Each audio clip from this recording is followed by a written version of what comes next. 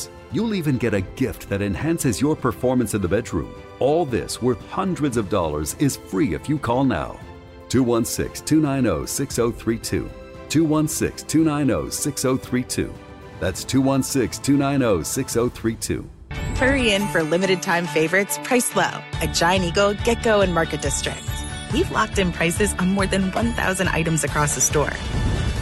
Products you want, brands you trust. All earning My Perks on every trip. Perks that are good for free gas and groceries. Price Lock is here at Giant Eagle, Get-Go, and Market District, where savings add up every day.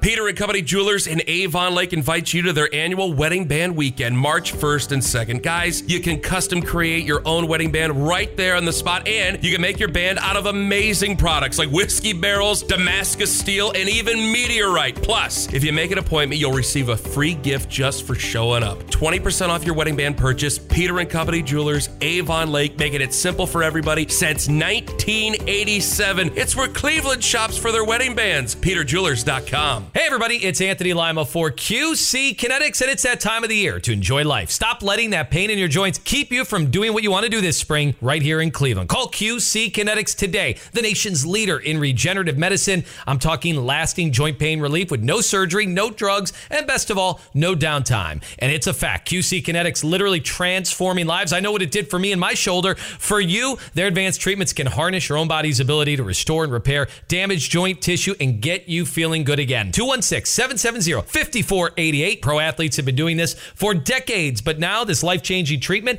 is available for you. So you can walk and run and climb stairs, play golf, whatever it is, you can move again pain-free with no pain pills, no risky surgery, a all-natural solution. And that's what we're truly looking for in life. Give them a call today, 216-770-5488, with locations in Westlake, Independence, Beechwood, and Menor. That's 216-770-5488, QC Kinetics. Broadcasting from the Serpentini Chevrolet studio.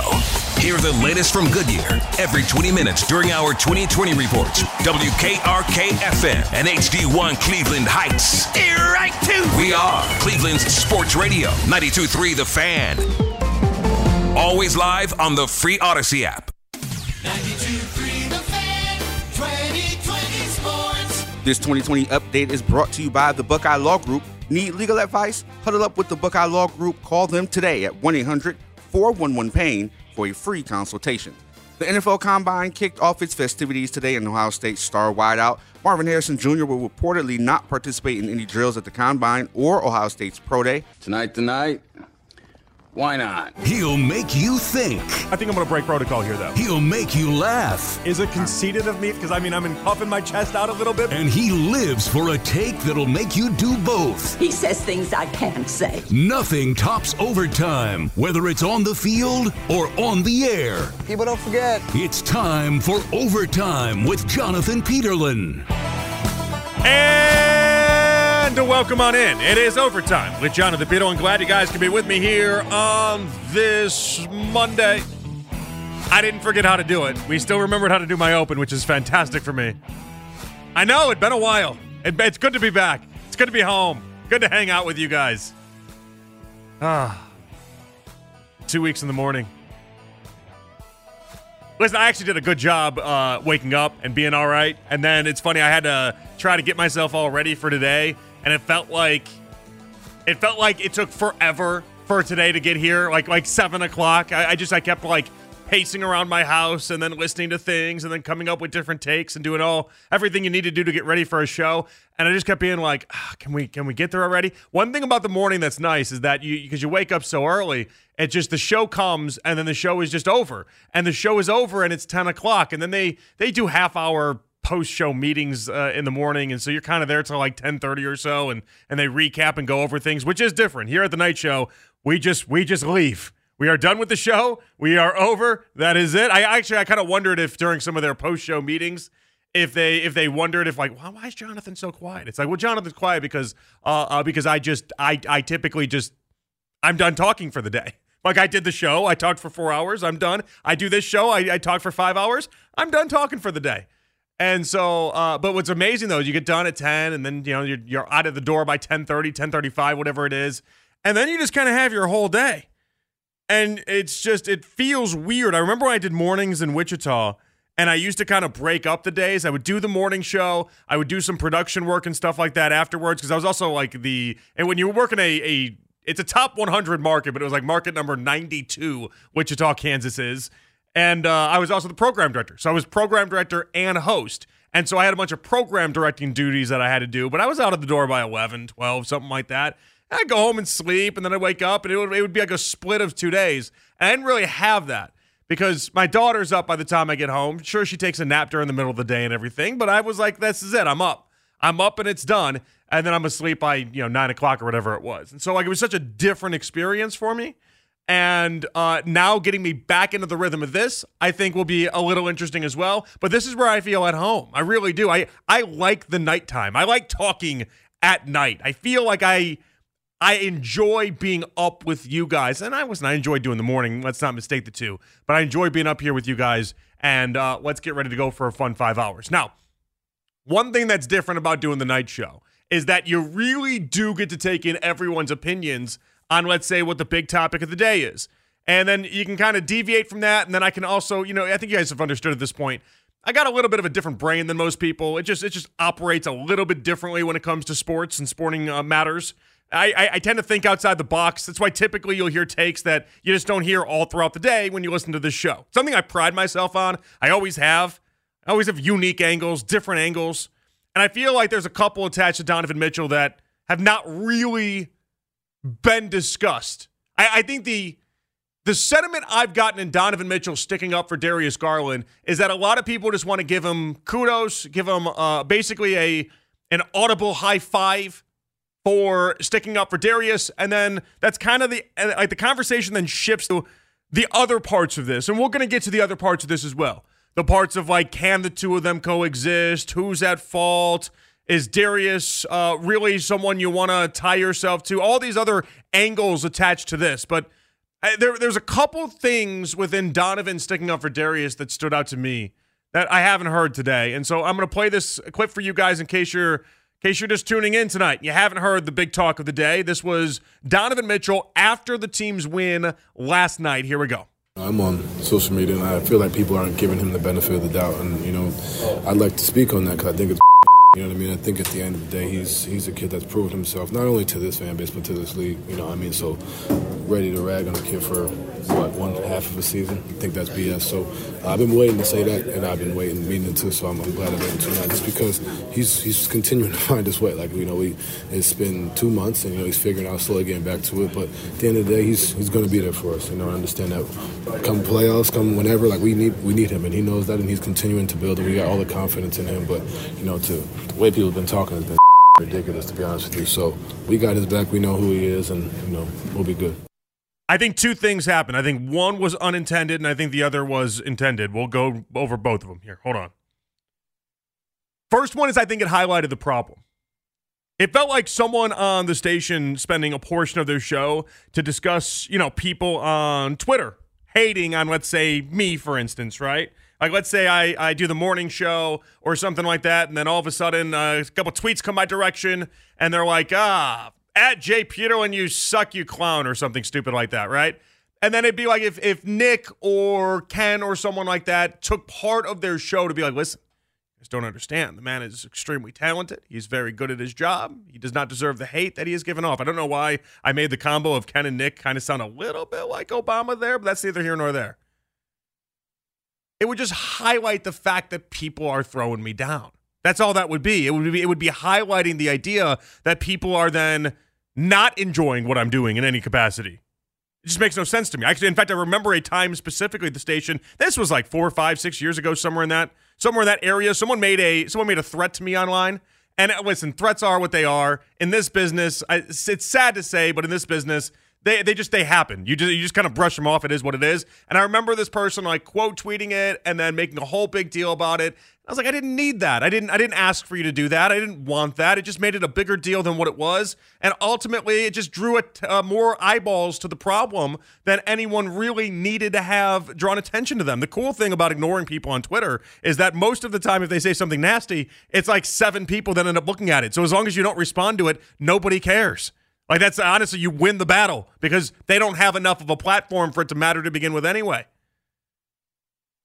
This felt like Donovan fanned the flames of highlighting how bad of a season Darius Garland is having. This felt like, if anything, all Donovan did was take a conversation that was a footnote and a sidebar part of the story. Maybe we would have gotten there with a bigger part of Darius and a bigger part of and listen, he's always been an underlying part of the Cavs to begin with anyway. When we talk about whether or not 2 6'1" guards can work, it's always been part of the conversation. But in recent weeks, we haven't been talking about, with Darius's return, specifically highlighting Darius. If we had, it'd been maybe like a 1 or 2 sentence thing, not something that we spent an entire day discussing. And every single program talked about it today. I don't know why I said program like it's 1955, but every single show talked about it today, whether it's for an hour or whether it was for 2 hours or whether it was for 5 minutes. Every single show got their thoughts off on why they think Darius Garland is not as good at his job as what he was last year. I know your heart was in the right place, Donovan. I get it. I genuinely do believe you weren't trying to highlight it and put a spotlight on what's currently happening with Darius Garland, but ultimately that's all that ended up happening. When you try to attack and go after the people on social media that are saying the hateful things and are saying the things that maybe you don't necessarily agree with, the end of the conversation isn't about what happened in the Washington game. It's about, wait a second, why don't these two work together? And I haven't checked around. Listen, I got to just be honest with you today. I spent a lot of time dealing with local things today, trying to get my head on local things. I did a Saturday show on CBS Sports Radio. Listen, when I do the Saturday shows on CBS Sports Radio, I know what's happening nationally. I don't need to tune into one of the ESPN shows or Fox Sports 1 or anything like that. Court storming. Got it. We'll talk about it later on, right? Like, I got what happened this weekend in the sports world. I was dialed into what's happening locally. And so forgive me. I can't tell you if all of a sudden this means that Bill Simmons went on a 20-minute diatribe about why is it Darius Garland and Donovan Mitchell don't work. But what I do know is in our little bubble here, that was the conversation today. Wasn't just 92.3 The Fan. Anywhere that you consume Cavs discussions, they were talking about Donovan Mitchell's comments. And they were talking about the fact that Darius Garland isn't as good right now as what he had been, down to the idea that we just don't shoot as many threes when Darius is in the lineup. Like little things like that end up being big things. And we'll discuss some of the nuances and some of the bigger picture items attached to all this. But I feel like in this moment, Donovan tried to help, and all it ended up doing was hurting Darius and hurting the discussion. If anything, it gave people the ammunition to dislike Darius, even more ammunition. I think it did something that he didn't intend it to do, but here we are. The other thing I thought was really fascinating, and we'll get your phone calls on Donovan and Darius coming up at 216-474-0092, asking basically what's wrong with Darius, where if I said this a week ago, you'd probably be like, not much is wrong with Darius. What are you talking about?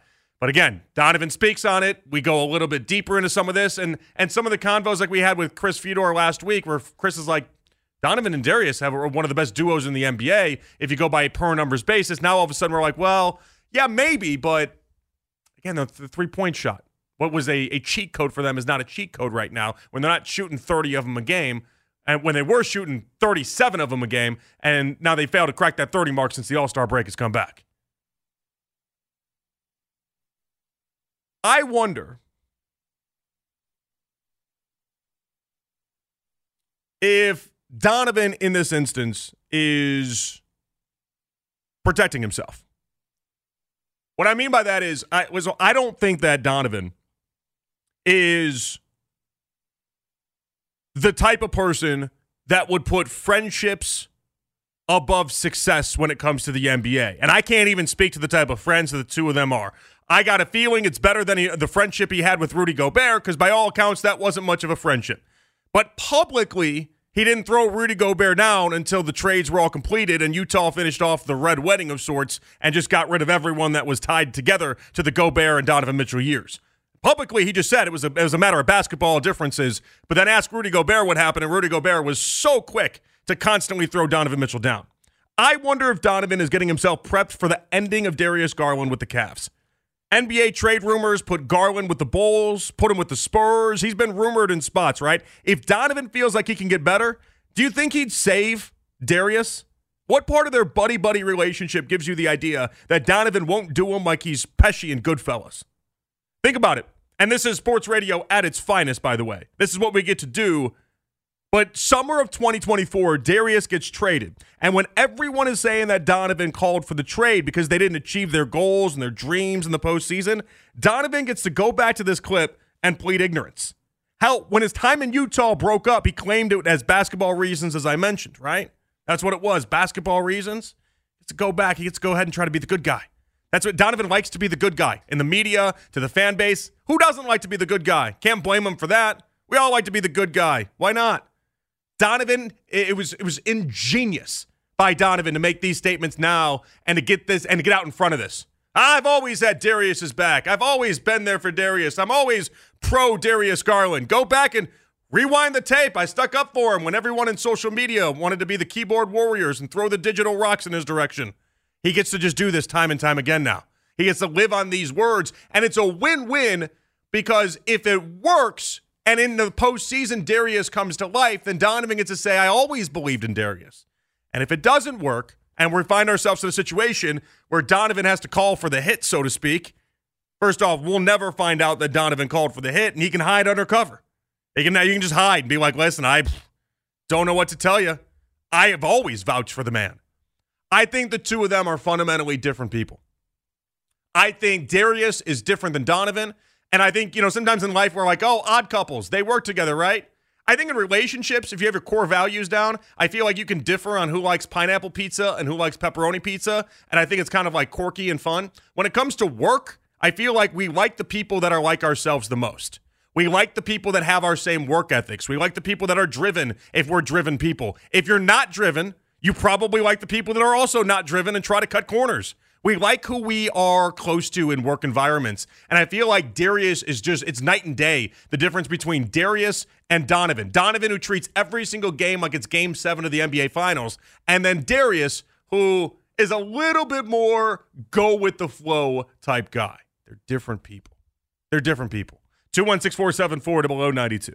Let me ask you, what's wrong with Darius? Is he going to be able to get this right, or is it a fundamental basketball issue? And is Donovan prepping himself? Is he getting himself ready for if this doesn't go the way that he intended? If this doesn't go the way that we all want it to go, he's gotten out and suggesting, I've always rooted for Darius. Always been in Darius's corner. Is that what last night was about? 216-474-0092. Twitter reactions brought to you by our friends at Chubb & Jewelers, Cleveland's premier jewelry store. We your phone calls and more. Let's get this thing started. It's overtime with Jonathan Biddle here with you on The Fan. I'm on social media, and I feel like people aren't giving him the benefit of the doubt. And, I'd like to speak on that because I think it's you know what I mean? I think at the end of the day, he's a kid that's proven himself, not only to this fan base, but to this league. So ready to rag on a kid for, one half of a season? I think that's BS. So I've been waiting to say that, and I've been meaning to, so I'm glad I'm able to now, just because he's continuing to find his way. It's been 2 months, and, he's figuring out, slowly getting back to it. But at the end of the day, he's going to be there for us. I understand that come playoffs, come whenever, we need him, and he knows that, and he's continuing to build, and we got all the confidence in him. But, the way people have been talking has been ridiculous, to be honest with you. So we got his back. We know who he is, and, we'll be good. That's the voice of Donovan Mitchell after last night's win. Felt like a loss. That's why I almost said loss. Chuck on Twitter. Twitter reactions brought to you by Chubb & Jewelers, Cleveland's premier jewelry store. Says people have been talking bad about Darius nonstop for the last month. Donovan coming out and telling the media and fans to shut the bleep up is the best thing that could happen with this team. All right, it definitely has not been nonstop. It just hasn't, because when he was out, nobody was talking about him. It's really just been since he's been back, and the only reason why people have been discussing him, and I do this every single day, so I think I would have a pretty good insight into this, is the idea that it's like a 1 or 2 sentence thing that just kind of gets tacked on. We haven't spent an hour talking specifically about Darius Garland. Darius gets talked about, but not a ton, and not really the way that I feel like he should be talked about. When you see what's happened over the previous couple games, you see what the disappearance, the Houdini act that the 3-point shot is taken when he's in the lineup, and then when you're going and watching some of these games based off of what happened since January 1st, where they had the best record in the NBA. I don't know. Maybe I just see it differently. That's why I ask you. 216-474-0092. Do we have a Darius Garland problem? But when Donovan speaks up on it, I guess we just see things a little bit differently, Chuck. I don't see this as Donovan shutting out and shutting down the naysayers. That's not what I get out of this. I feel like he fanned the flames. Unintentionally, I feel like he fanned the flames. I feel like now, because all we've done all day is talk about whether or not Darius and Donovan can work, the conversation has shifted. And the conversation has shifted not in a good way for someone like Darius Garland, where now you have people like Lima comparing him to Ben Simmons as far as his PER is concerned and all these other different advanced analytics. And you're like, well, wait a second. We can't have that type of production. I mean, I went so far as to try to map out, if we just looked at the core four, who exactly would stay and who wouldn't stay. If you're looking from Donovan's eyes, end of the season, let's say you fall short, you have to shake the snow globe up. Who are you keeping? Who are you not keeping? Donovan's one. Allen and Mobley are a discussion for number two. As of right now, I might stay with Mobley over number two, but Jared Allen's played so well. I think it actually does become a discussion, as mind-blowing as that might be to some people listening out there. I think it actually does become a discussion. And then Darius Garland is he's so far behind in fourth, it's not even funny. I don't know how they fix this. I don't. There's a clear problem, though. And all the people that want to go ahead and give credit to JB Bickerstaff, now's the real coaching. Now's the chance we get to see real coaching be done. Does he stagger the minutes out? What does he do in regards to making the two of them throw up as many threes as they had been doing prior? How do we get back to that? How do we get to the team that had 57 three-pointers in a game? Like, how do we build that team and make that team the team that the Cavs continue to go down the road with? Because that team was wildly successful. I think it's so funny to me. It took the NBA so long to learn 3 equals more than 2. Just in a crazy long amount of time to put together that 3 equals more than 2. Now, it feels like to me, the Cavs are treating games like they're a 3-point contest. It's working. And then since getting Darius Garland back, they just reverted back to the form that they were prior to really having Darius be away. It's like they cracked the code, have the cheat code right there, and then are sitting there and just opting not to use it. It's like back in the day when we used to play with Michael Vick on Madden games. I always go back to Vick because I stopped playing Madden video games a long time ago. I'm not that guy that's like, I'm 34 and I won't play video games. I made a bad bet when I was like 15 years old that video games by the time I was 35, you'd just be considered a loser if you're still playing video games. And I forgot to account for the fact that 15-year-olds love video games, 35-year-olds love video games, and like we would evolve with that. Just a miss on my end. So I quit video games because I'm like, I can't be doing this at 30. I like it too much. I can't be doing it at 30. Remember playing those video games and Vic running the ball was a cheat code? It'd be like having Michael Vick there and then just being like, nah, I'm not going to run the ball. Basically what the Cavs are doing here. They're not able, is the better way to put it. They're not able to shoot the 3 ball the same way that they were when Darius is off the court when he's on the court. Zach Harper joined Afternoon Drive earlier today, and Zach Harper was talking about Darius and Donovan and how the two fit. I mean, I don't think he's nearly as good as I expected him to be, and I think as most people did, because, one, the injury, he missed a lot of time, right? And two, I do still think, like, even though they were successful last season, they've been successful this season, there's still not that comfort with him and Donovan still on the court together, you know? Like, it's not bad. It's not like, ooh, I don't know if this can work. I just don't think it's maximizing both players at all times. I think you've even seen Mobley suffer from that a little bit because, you know, those are two guys that need the ball in their hands to find that rhythm and to be at their best, and trying to spread that around, trying to get them in rhythm is tough, and Donovan's just been the better player, right? Like, Donovan's been incredible this year. He's been an all-star. He's all NBA. You know, he's in the MVP conversation for a little bit. Like, you know, he's been so good, and I think that's going to be JB's biggest hurdle the rest of the season is how do we get Darius up to whatever his maximum potential can be while not having Donovan fall off, while not having Mobley fall off, or any of the complementary players around those three. It's tough. It's a tough juggling act because, you know, the cliche is there's only one basketball to go around, but in reality, like, yeah, there's only one guy to really initiate the offense consistently, and the other guys have to fall in line. Exactly right. How do we get this team to balance out the idea that you want Darius to improve, you want everyone around this team to improve, but really the secret sauce is just getting them to shoot the ball more times from the perimeter. That's what you need. That's what is missing. That is what is lacking. And that is what has been so obvious to this team in the now few games we've had Darius back in the lineup, back from that broken jaw. And I do think there is part of the idea that Darius, since he's been back, has been avoiding some hits. He's been avoiding going to the hole and putting his body up against the line because it's a very physical game. There's no denying that. Obviously, we all know the NBA is very, very physical. And I think when you break your jaw and you're in Paris having to put a smoothie, a blender right out on the table and then blend your steak together in order to eat your dinner, you probably think twice about some things in life. You probably try to do everything in your power to make sure that you don't have to live that experience again. And so I think there is part of that with Darius. But ultimately, what happens when he tries to shoot the three ball or really tries to facilitate and get the three ball open for other people is it just isn't there the same way that it's there when it's Donovan and then everybody else working in tandem. It's odd because you can tell me about the advanced analytics suggesting that Darius and Donovan together are actually working offensively, but your eyeballs are telling you one thing, and then some of the numbers, if you use the different lineups, can really get twisted in an unfriendly way for Darius. And when you watch this team, you look at it and you see it any given night now.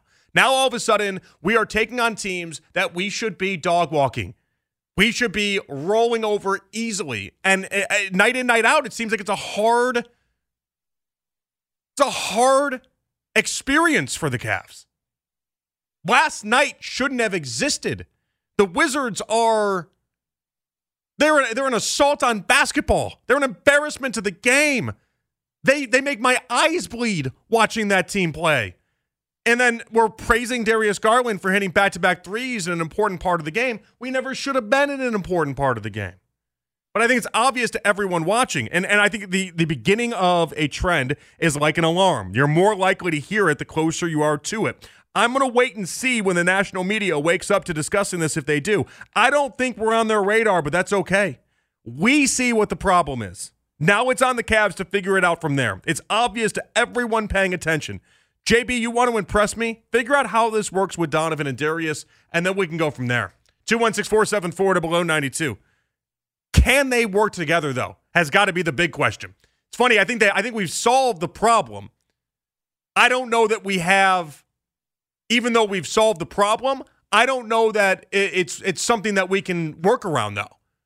The issue is there. It's addressed. I think everyone with two eyeballs around the Cavs can understand what they need to do to get this team to the next level in the next round of the postseason. But will it ever actually work?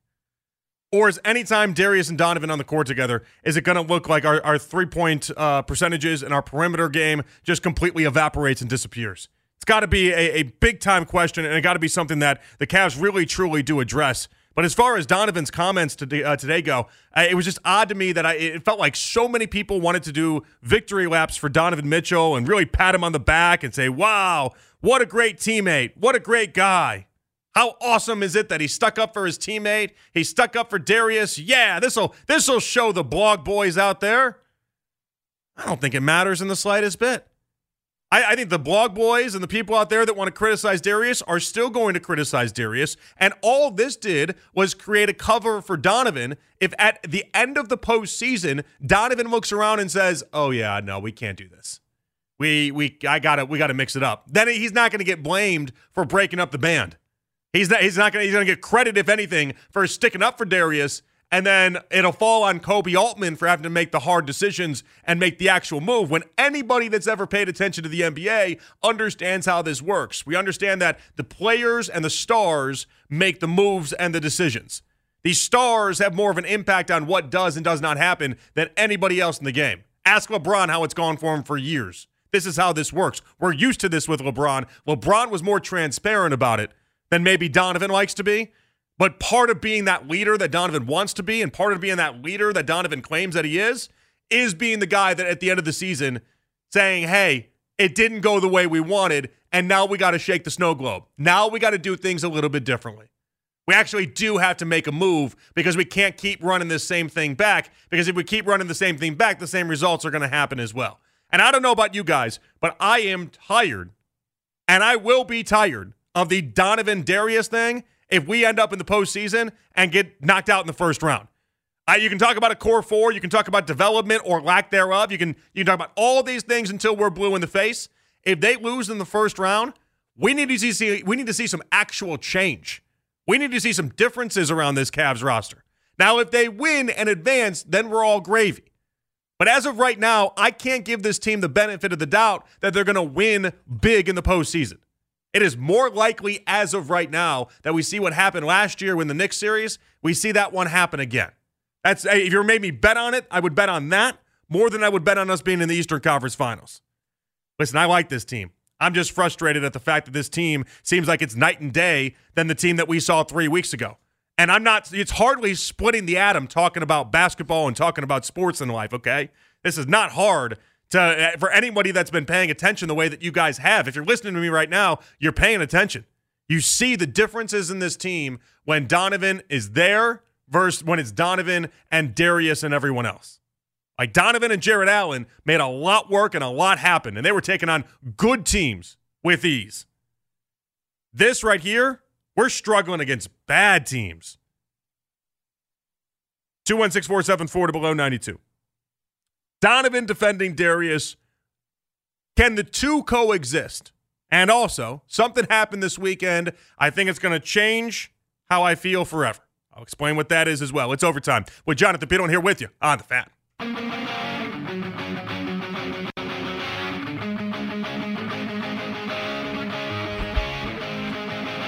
All right, coming up in about 20 minutes, we'll get to a Steelers-Browns conversation. Whether or not the media is focusing too much on the Steelers here locally. Also, something in a few minutes. Something changed my life over the weekend. We'll get to that, and again, not in a big way, but just in a way of how I think about things and my ideology. It'll be good for me long term. We'll get to that coming up in a little bit. Right now, we're talking about the fact that Donovan, kind of went to bat for Darius Garland there last night after what was a tight game and really a game that, I don't know, people wanted to make a big case about the 2 threes that Darius hit and how it changed the trajectory of the game. All right, fine. If you needed the trajectory changed against the Wizards, some things aren't going right to begin with anyway. I contend that 2 things happened there with Donovan. I think he fanned the flames of it all. I think he put a spotlight on the idea that Darius had not been having that good of a season. And I think he's also covering himself in case it doesn't go well this postseason, and then he decides that he wants to go ahead and move on. And it would be his decision more than it would be anybody else's decision. But he wants to move on from Darius Garland, wants to stay with the Cavs, but they need to shake the snow globe, so to speak. They need to mix it up and try something different, and they would need to mix it up.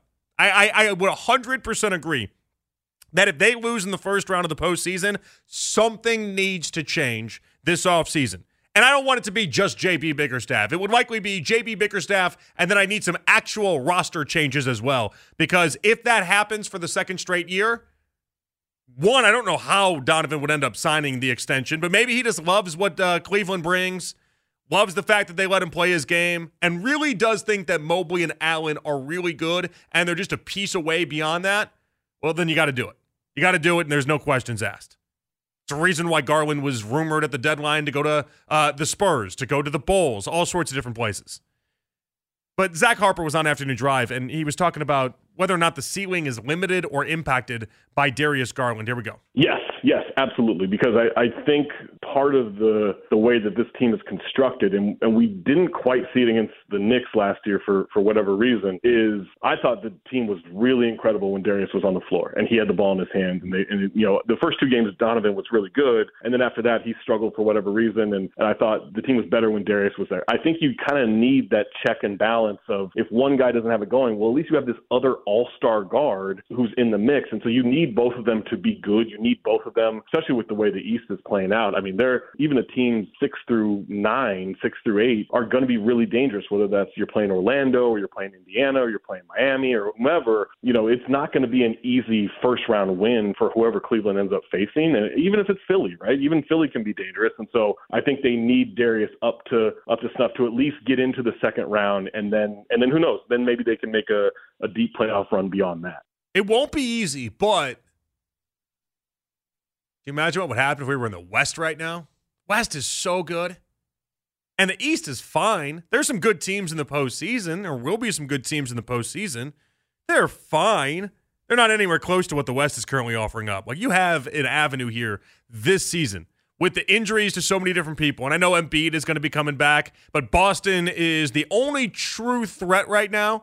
Milwaukee, they look like a dog, absolute dog. Three-legged, starving dog. I mean, Doc Rivers doesn't know what he's doing over there at the current moment. You can make an argument that he never really knew what he was doing over there because that 2008 Celtics team is the only team he ever won with, and that team had 4 Hall of Famers on it, but that's neither here nor there. I mean, it's not an impressively difficult conference that the Cavs have found themselves in right now. It's open. It's as open as the NFC was in football this year, where it really does feel like there's one elite team and everybody else is going to have a chance to play for a deep postseason run. Maybe we're the Lions this year. I don't know. There's an opportunity, though, for that to happen. 216-474-0092. Jeff in Cleveland up next on The Fan. What's up, Jeff? Hey, what's up, man? Thanks for taking my call. Oh, I was telling your colleague, there's some more average in the NBA. No more average. That's it. If you're going to be an average player, you're not going to win in the postseason. Either you're a star, a superstar, or a megastar. Every night, the Cavs going up against stars, superstars, or megastar. There's no more average, so they need to step up their game, okay? They need to step up the game because they're not going against average players no more. And nothing's wrong with Garland. He's the same Garland he always been. He's just not going up against average players. He's going up against stars and superstars. Go Cavs. All right, thank you, Jeff. I appreciate you. The problem with that is that Garland's being paid like he's a superstar. $40 million a year for Darius Garland. He's not being paid like he's average. And I know maybe Darius got paid on the back of, that All-Star game appearance and then what he could project to be out in the future. So maybe that's just a swing and a miss when it comes to paying that man $40 million a year. But you did what you had to do there. Darius averaging 18 a game. We haven't seen that since the 2020 season for Darius. His field goal percentage and effective field goal percentage, too far off from what his career averages typically are. It's so noticeable to people that are paying attention. It's so noticeable to you and me, the ones that are watching the games, and we're seeing it with Darius and without Darius, and the team feels night and day. JB Bickerstaff spoke on his team's lack of success recently coming out of the All-Star break and how hard it's been.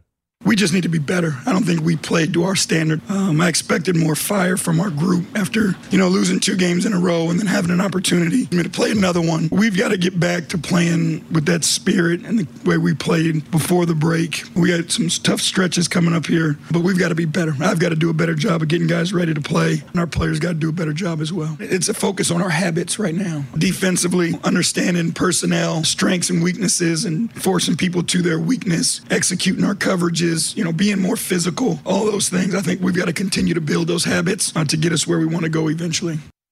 All right, that's JB Bickerstaff. The new coach for that team up north has already started trash talking. The 12-team college football playoff system officially has been adopted. Nick Wilson, Spencer German cover it all in the other college football headlines in the new Sons of the Shoe episode at 923thefan.com, on the Odyssey app, or wherever you get your podcast. All right, I'm going to bring Dominic in here for a second. I said something changed my life over the weekend. I think I figured out what exactly it was that's always bothered me about SNL. So I had moved away from SNL. I had convinced myself that I just don't like SNL, and my wife likes SNL. And so we'd been getting back into it, but I hadn't really enjoyed it when we've been doing it. And I guess I just hadn't connected the dots here. Because I love comedy. You guys should know this about me. I love comedy. And my sister, she just came in town last weekend 2 weekends ago for my daughter's first birthday party, and I was telling Elise how my wife, for years, how I'd go to Chicago and I'd go see my sister, and she'd take me to Second City, which is what they do. It's like skits, right? It's the place where Steve Carell, basically a who's who of people that have been in SNL go to Second City first. It's like one of the meccas of where you go if you want to become a person that is on SNL. And for years I'd go in and she'd take me there, and I never understood it. I was like, I don't get it. I don't find this particularly funny. I enjoy going because it's something to do, but I was like, I don't find it particularly funny. I don't understand why she keeps taking me to SNL. My mom was like, well, she takes you there because she knows you like comedy. And I'm like, it's not the type of comedy I like, though. And I hate to be that guy. It's kind of like liking different types of pizza. It's like, all right, are we a deep dish? Are we a Detroit style? Are we a thin crust? It's like, yeah, there's preferences here. I like stand-up. And so once I was able to figure that out, that I just like stand-up, not all comedy is created equal, it was a lot easier. So every time I went into Chicago then, we'd go to a stand-up comedy place instead, and life became easier. And so Shane Gillis was on this past weekend, and he's a stand-up comedian. It's like John Mulaney. John Mulaney's a stand-up comedian that can also do the skit world. Shane Gillis got hired to be on SNL and then got fired. It was a whole thing, right? And so I'd given up on SNL because I was convinced that it just wasn't funny. And to be honest, I watched a couple of the skits just because of Shane Gillis outside of his monologue. Even the one about gambling, where you could gamble on people in your life for how they would ruin their lives. That should be the perfect skit for someone like me. And I was like, no, it's not it. I'm not a skit guy. I'm a stand-up comedy guy. And from a stand-up comedy perspective, I thought Shane Gillis was hysterical. I thought it was so funny. I didn't know you could say half the things he said on SNL that late. But I come on in, and Dom is like, you watch SNL this weekend? And he might be the first person in years to legitimately ask me if I watched SNL this weekend. And I don't know if you were asking me because you knew I liked Shane Gillis, or you were asking me because you yourself like Shane Gillis. Well, I know you're a stand-up guy because we've talked about it before, where we talked about, I think the term you used was like a comedian's comedian. Like we talked about that before in different. Well, there are certain people that are comedians. Yes, yeah. So we talked about that. I like Shane Gillis. Like David Tell is a comedian's comedian, for instance. I like Shane Gillis personally. I love the skits that he did after SNL got rid of him. He had a show. I forget what it's called, but those skits were really popular for people in my generation. We referenced them all the time. But I like Shane Gillis. I know you like stand-up comedians. I just figured that it's something that you would have watched because of a stand-up comedian. Okay, I wasn't sure if you just watched it and then was like, this is in the cultural zeitgeist right now, and I need to get my thoughts off about this, and you're the first person I came into. But you said you asked people at your other job if they had watched this, and no one had watched it. No, most people I talk to don't watch SNL anymore. I think that's kind of what it is these days. I think most people don't watch SNL. It has to be like Sydney Sweeney, I think, is hosting. I think she's hosting next week. Yeah, I'll watch that. People will watch that. Of course, people will watch that. Bunch of horn dogs, but yeah, people will watch that. Of course, they will. Like that's how this works. Yeah, I think it matters who the guest is. But I thought there's a couple things I found fascinating with Shane Gillis and what happened there is that, and I could tell it in the moment. So he made a couple jokes that weren't great. Right? And he acknowledged it, and I thought he did a good job. He swerved into the idea that it wasn't going great, and he acknowledged it wasn't going great. And then he went to a joke that dealt with his cousin that deals with autism, right? And or special needs. And Down syndrome specifically, yep. Yeah, I'm sorry. I just watched Love on the Spectrum, so I had autism on my brain. It's what we did on Sunday night. We watched Love on the Spectrum. It's an enjoyable show. It is. Anyway, I'm sorry. I apologize about that. So he had his cousin that has Down syndrome, and he started off this joke, and he was going down this road, and I instantly was like, Elise, you see what's happening here? And she's like, no, I have no idea. I'm like, I've heard this joke. He's done this joke in his special before. What was happening is he was bombing in his eyes. And I didn't think he was bombing. I thought he was doing fine. I just think it was what it was. He was bombing in his eyes, in his own eyes in this monologue, and he shifted mid-monologue to go to basically the ace up his sleeve, to go to what he knew would work and to get the jokes to then get him to the moment that he needed to get to in order to get out. I would bet dollars to donuts he had no intention. He probably had another 5.5 minutes of brand new jokes, things he'd never thrown out there before outside of, maybe for a month or two prior to him finding out he was doing this. And he just abandoned it all in the spot because he knew he had to give something that was funnier than what he did for the first couple minutes. That I loved. I love seeing that. One thing that was enjoyable about that joke, I've seen his stand-up special where he does that joke, but he talks about his uncle in the stand-up. He talked about a different member of the family, which I thought was, for those who are familiar with him, it's like, a little bit of a different twist to the joke. But right? he used the same setup, premise, everything, right? Where he's like, oh, yeah, you could tell it nicked me, too. And it's like little jokes like that you knew he was comfortable with. Mm-hmm. It'd be like if I was going down a segment, and I had a segment, and I was like, oh, no. Oh, I didn't think this segment through at all. I got nothing. And then all of a sudden, I'm like, oh, wait, I'm talking about the Bengals. That means I can talk about Joe Burrow. That means I can talk about the high school coach I interviewed with Joe Burrow and the Whoop Band thing or whatever the hell. You know what I mean? Like things I've done before in the past. I don't know. I thought that was fun. I think he did a great job. I got mad at the amount of people that wanted a a comedian that toes the line to stay within the line to begin with anyway, though. Like, you knew this was going to happen. You don't blame the tiger when the tiger bites Siegfried and Roy. That's what tigers do. You don't blame Shane Gillis, a man who got fired from SNL for being controversial, when he goes on SNL and is controversial. Come on, people. All right, leave that there. I don't think right now is the time to gloat. But are we as fans talking about the Steelers a little bit too much? 216-474 to below 92. That more, we come on back. It's overtime with Jonathan Peterlin here with you on The Fan.